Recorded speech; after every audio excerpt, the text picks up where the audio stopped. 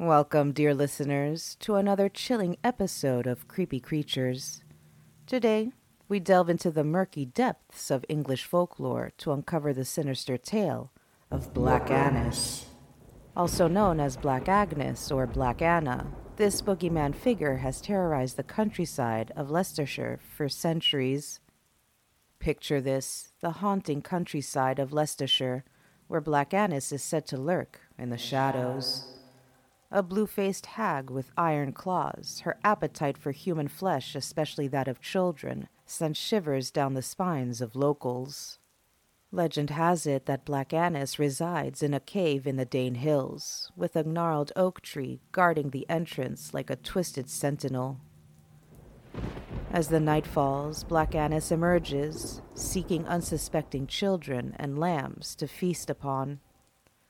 What's more terrifying is that she's not just a flesh-eating fiend, she's also a skin-wearing monster.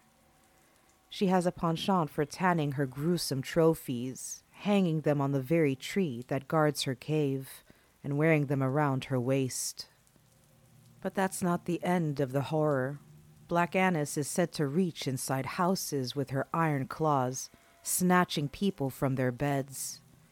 Parents warn their children to behave, telling tales of Black Annis lurking in the shadows, ready to pounce. The cottages in Leicestershire were designed with small windows, a deliberate attempt to thwart Black Annis. She was also known to hide in the branches of her oak tree, waiting to leap upon unsuspecting prey.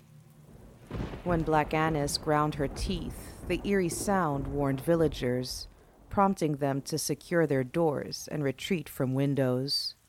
Her distant howl, audible up to 5 miles away, or 8 kilometers, triggered a macabre ritual. Cottagers would fasten skins across their windows and use protective herbs to ward off the malevolent creature. But where does the legend of Black Annis originate? The earliest known written reference to Black Annis originates from an 18th century title deed that identified a parcel of land, referred to as Close, as Black Annie's Bower Close. The initial volume of Country Folklore, 1895, published by the Folklore Society, explicitly brings attention to 2 title deeds from May 13th and 14th, 1764. The Black Annis figure has multiple potential origins.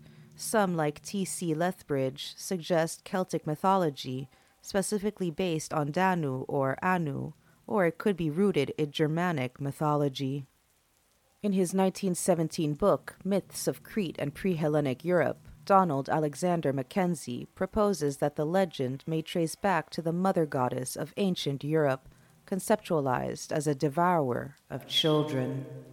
Mackenzie draws parallel between Black Annis and various deities, including Kali, to the Greek goddess Demeter, Labartu in Mesopotamia, and the Egyptian Isis Hathor and Neith.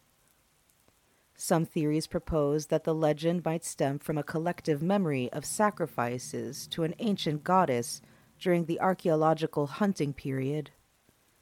Additionally, the oak tree at the cave's entrance is suggested as a common site for local meetings. In his book, The Triumph of the Moon, A History of Modern Pagan Witchcraft, Ronald Hutton contradicts prevailing theories. He argues that the Black Annis legend finds its roots in a real person, Agnes Scott. Agnes, a late medieval anchoress, or by some accounts, a Dominican nun caring for a local leper colony, was born in Little Antrim. She lived a life of prayer in a cave in the Dane Hills and was buried in the churchyard of Swithland.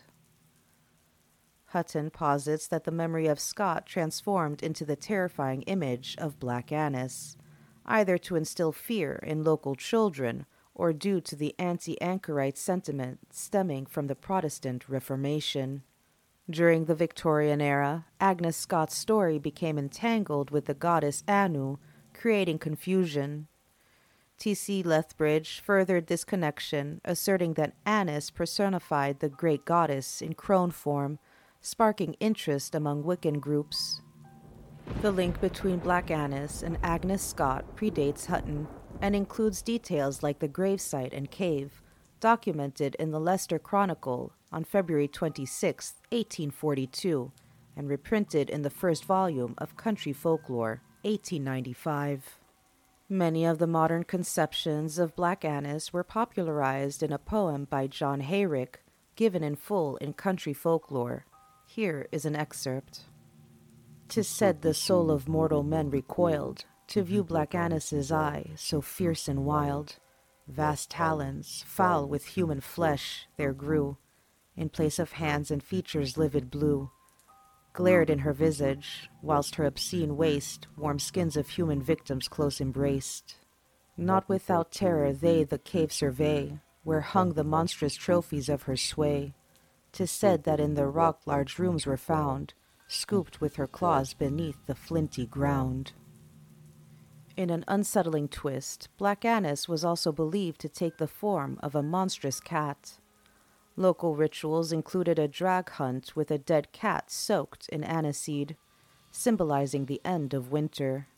This custom, held on Easter Monday or Black Monday, led from Annis's bower to the mayor's house, but faded away by the 18th century. Another eerie tradition tells of Black Annis, now in the form of Cat Anna, residing in the cellars beneath Leicester Castle. Legend speaks of an underground passage connecting the cellars to the Dane Hills, a shadowy route where she would swiftly run. As the sun sets over Leicestershire, the legend of Black Annis continues to cast a long, unsettling shadow, reminding us that in the dark corners of folklore, nightmares come to life.